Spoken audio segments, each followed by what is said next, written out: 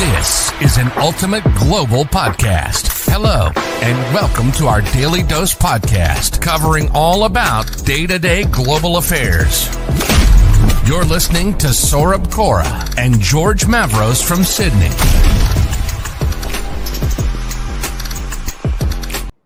Hello, good evening to everyone who is joining us from Sydney, and also hello to everyone who is joining us from around the world. Welcome to the Community Connect webinar by agencies in collaboration with the Ultimate Global Podcast. Today we have got a very special topic and also a very special guest speaker with us. The topic and the theme for today is surrounding the international education and international students sector.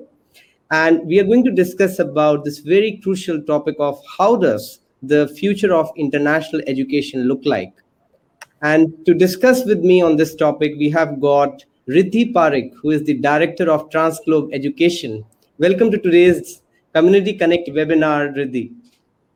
Thank you, Saurabh. Thank you. And just to correct that, I'm the Director of Transglobe Melbourne, just on that factorial. But thank you for inviting me. I think you are doing a fantastic job. And this topic is very much in trend about international education, at this point in time, and with the current situation of pandemic as well, how it is changing so swiftly on the global platform. Absolutely. And, the place from where I'm speaking from, Riddhi, we all know about the statistics of this place as well, that Australia has lost around $19 billion and is expected to lose that much every year in the next 3 years. And Australia has also lost more than 20,000 jobs, which are definitely at risk over the next few months as well. And this has been a big question mark for students who might be willing to study in different countries, whether this is the right time or probably we have to wait for the lockdown to get over. So I want to take your general perspective as well on this situation of what you think about the future of international education sector across the globe, across different countries.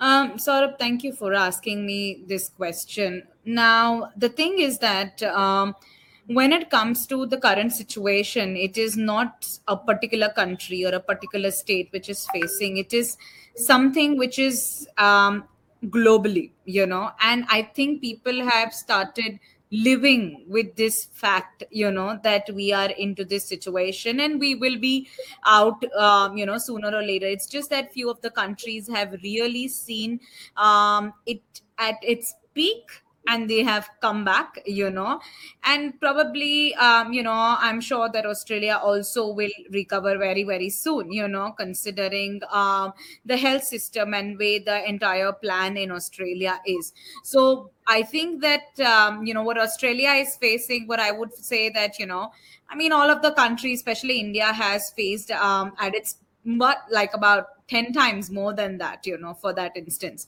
Coming back to international education, from IMI, I will talk globally and also from South Asia specific, at this point in time, because I'm based in India at this point in time, and the majority of the students going to abroad is from India, one of the highest contributed, to the international education sector. Having said that, what we believe is that the new thing is the entire international education has seen an evolution from a face-to-face mode to a tech-oriented mode, and I think this was as in going to come sooner or later, but unfortunately it has come due to this particular situation. The amount of students who are willing to go to abroad, in fact, the strange part is that during pandemic, it has actually crossed twice the numbers into different parts of the world, and there are a lot of reasons associated to this. There is a reason associated in the health awareness. There is reasons wherein students have received their results very late. So if you talk about the accumulation of numbers from last year to this year has increased eventually as well. Thirdly, there are students who have been waiting for a couple of years or couple of months as well due to XYZ, their personal circumstance, that has again accumulated. So a lot of things has kind of contributed to an increase into the number of students, especially from India as well, going abroad to countries such as US, UK, Canada, and even for that instance European countries. And I'm sure once Australia opens up its borders, which will be not that far as well, which I see, it's not going to take years or years for the borders not to open. We'll see the numbers to students to actually go there as well, and there are a lot of students who are actually waiting for Australian borders to open. So my point of view is that it has actually given a shift to digital sector, and secondly is that the students in the international domain who wants to study, who wants to take global exposure pertaining to their goals, they are either pursuing their studies online or opting different countries to pursue their education. Absolutely. So I totally agree with you on that fact that the numbers have drastically fallen down. If you see as comparison to 2019, we see that there has been a drop of 48% in the number of students who are coming to different countries, not only UK, US, Australia. There has been an equal spread, though most of the people are now preferring to go to UK and Canada because of the fact that they are more migrant friendly policy in those countries. But again, as you said, that students are also willing to open up to this discussion that this is the hybrid world and this is the new kind of environment, which is actually the new normal in today's arena, isn't it? This is the new normal that we are living in. Absolutely, and bigger companies have actually approved work from home policy, and a lot of big companies have actually opted this as the most comfortable way of giving a well-being to their team members as well, because at the end of the day the work is happening to its most efficient level. Yes, there is going to be a pro and a con to each and every pertaining to different industries, for that instance, but overall I think that, as you said, that I think this is something which each industry, each individual, each sector is finding its own coping mechanism to kind of live with this. But moving to a more valuable point of discussion, Riddhi, is what do you think can be some of the measures which can be taken by the different governments? Everybody can have different perspectives to it. A lot of people have been criticizing the government measures. I'm not talking about a specific country, but it has been a case across the world that some of the measures have been against the students, and some of the measures have been supporting the students a lot. In terms of, being in Australia, we have got so much of financial support from the Australian government in terms of taking care of our accommodation, taking care of our other financial needs, in spite of me being an international student. So there has not been any kind of discrimination happening in that regard. But again, we see that the borders are not opening, and that is kind of a big torture for the students who are studying from abroad, because I know, being a student as well at UNSW, how difficult it is for the students who are studying from their home countries and want to get a foreign kind of a feel still while studying from India or Bangladesh. And I'm sure you must have also interacted with some of the students back there. Yes, indeed. As we have the business, and we are into promoting international education, we cater to 4 major countries, for sending students at this point in time. But having said that, I believe that every country is, and every government is doing whatever they can in terms of their own domain. It's just that the angle is very different, and the countries which they feel they should open up the borders, they are. But having said that, what I believe is that I believe that the education collaboration should be the first point to be taken into consideration, wherein the students from their home country, if the universities get collaborated with the universities in the home country and they come up with the joint module, right, which would give them maybe not if 100%, but at least about 70 to 80% of the same study environment and study exposure, and also face to face learning if the COVID situation is kind of under control. I think that is the first point, to be taken into consideration. Secondly, when it comes to again, when it comes to the safety of the student, which any parents who are sending them to abroad, they will obviously have a question mark, even especially in this particular situation. I think that governments and universities should get together in all countries, to support the quarantine facility, wherein in terms of from a monetary point of view, because that is where everything bottlenecks to. That is the second step. I think the joint collaboration should work, because at the end of the day, international students are one of the biggest contribution to any country's economy. So I think that is a second step which should be taken. And the third step, obviously it should be taken when it comes to the migration rules and regulations. The only thing is that in this transition, from a migration point of view, because a lot of students go there and they go for another options, after studying, after getting good jobs, that they want to definitely look into long term plan into that country, for that instance. Now for that, if migration rules don't support that, let's say if they're studying online and they're not, they're missing some benefits due to that, so that creates kind of again a back sort of lash in terms of international students having a question mark to opt that country or go to another country. So I think these three factorials, if they are taken from a not a broader perspective but from a narrow perspective, and that could really kind of contribute to making sure that the international education goes on the way it was.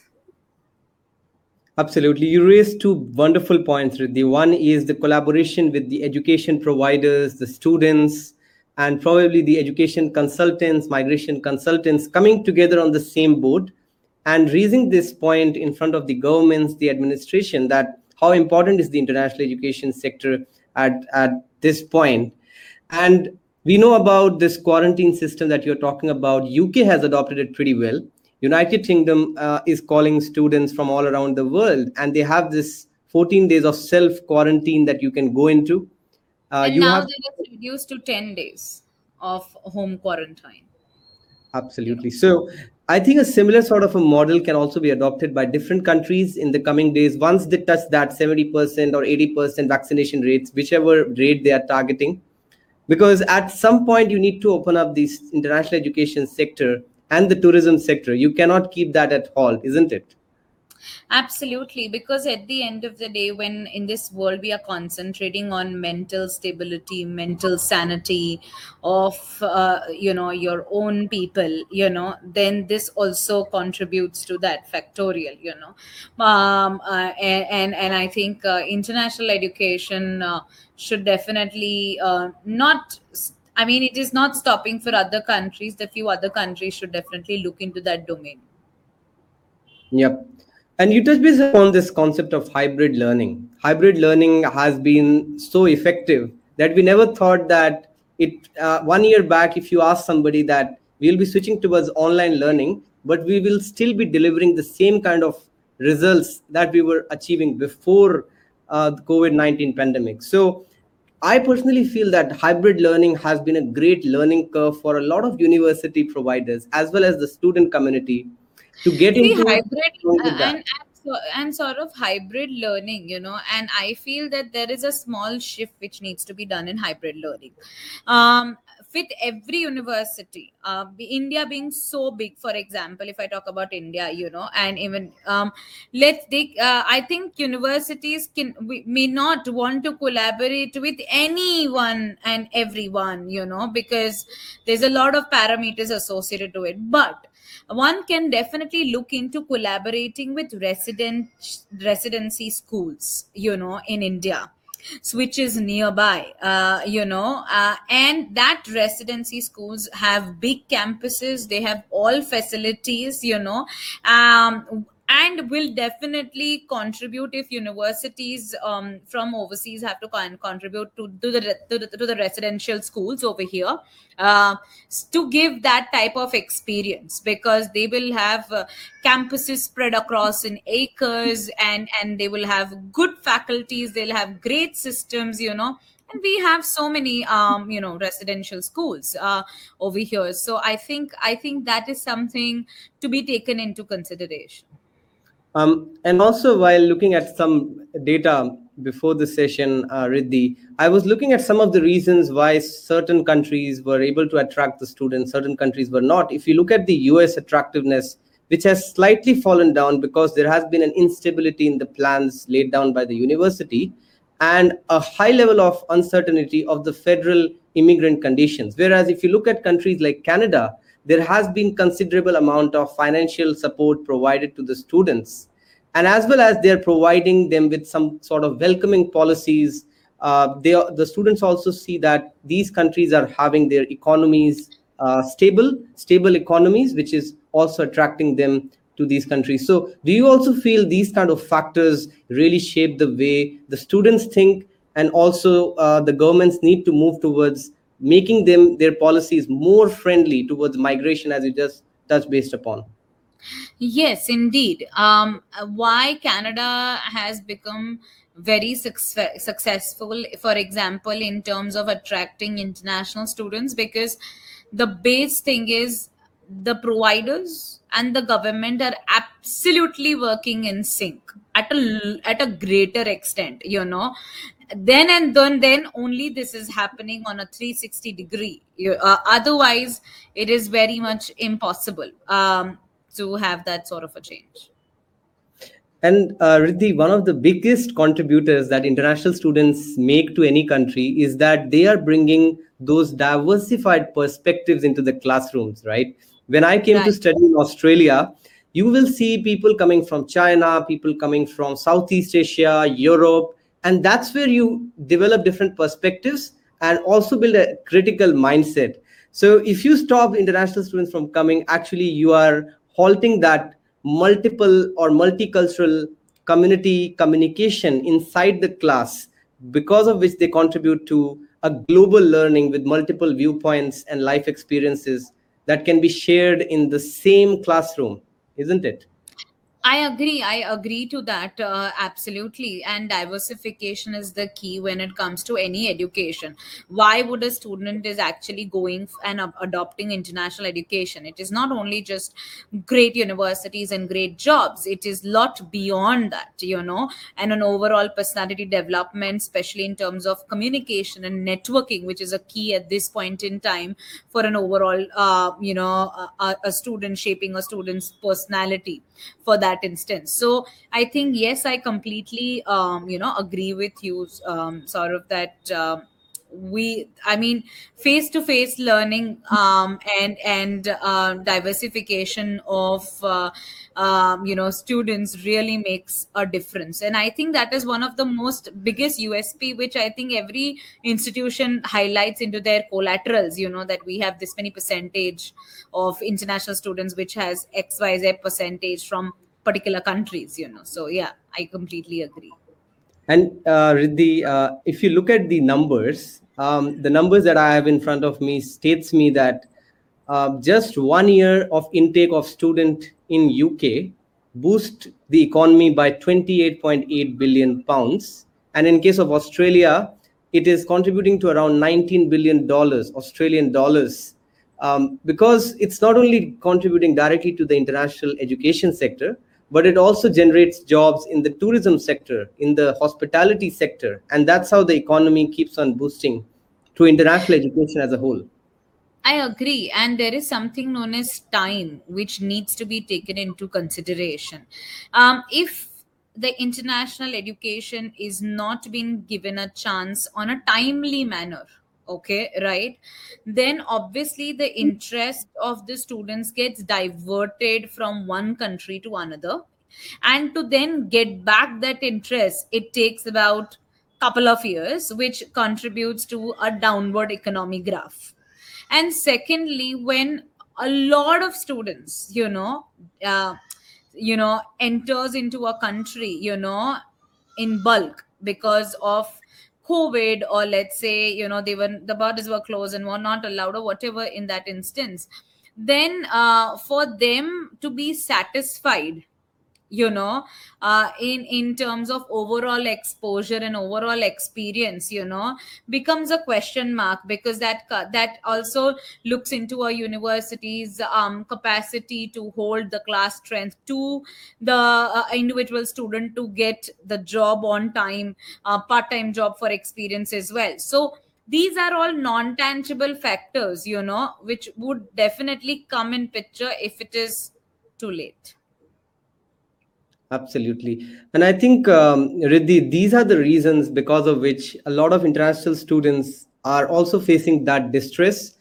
We just marked yesterday Are You OK Day in Australia, where we try to get into conversations with people and understand if they are feeling okay or not. Back in India also, we have got some colleagues who might be waiting to get their student visas approved, get their different kind of visas approved, because they have certain kind of plans to be fulfilled in 2021 and 2022. So what can be that one message if the students are listening to you in that regard?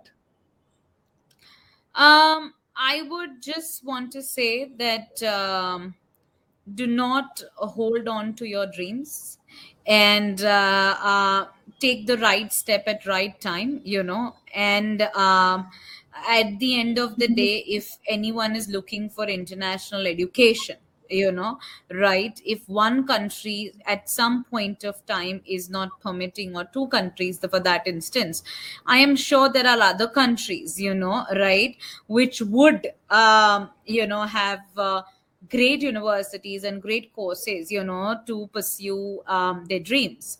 So I believe that one should go with the flow, okay, and not put a standby to their international career plans, because it is actually the clock is ticking, and at the end of the day their own time is going, the days are passing, and there's no point of just sitting and waiting and assuming. So we should not assume, and we should just go into the real, act as in the real time, and go with the flow. Sure. And I think this is the need of the hour, Riddhi, that all the stakeholders in the international education sector come together and speak up their voice in solidarity, so that the governments can also understand how important it is for these sectors to reopen in the coming times. And I'm quite sure that once the vaccination rates are approved, once the vaccination rates are reached, the borders will open up. And once those borders open up, we will see that the international education sector across the countries in Australia, UK, Canada will again start picking up. Unfortunately, we never thought that this will be a topic that we might have to discuss in 2021 if I look back 2 years back. So such has been the uncertainty in the environment, and that's what we have to be prepared for in today's era.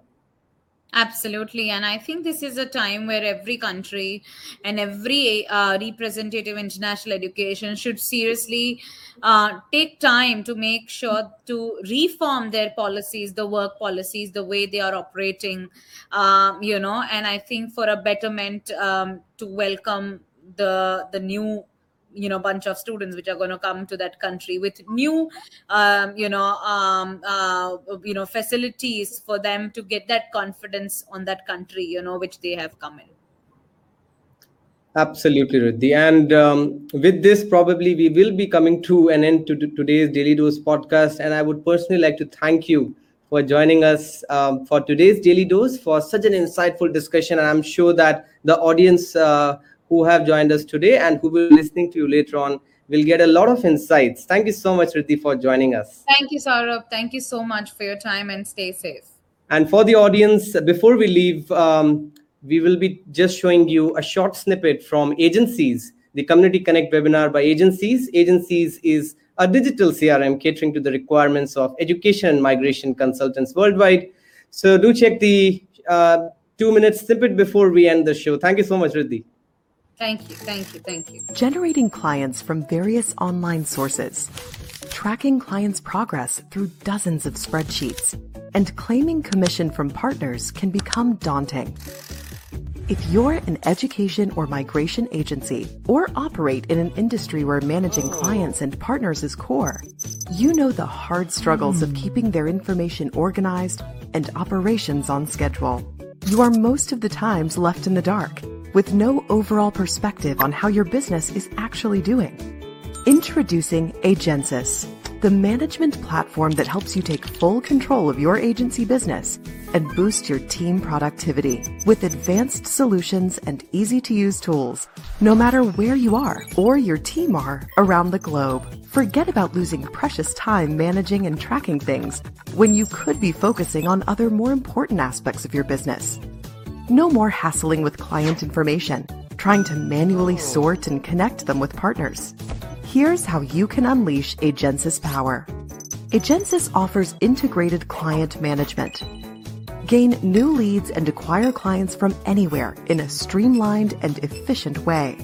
Have quick access to all client information, track them individually on each stage of service, and schedule invoices to track commissions so you will never miss a dollar.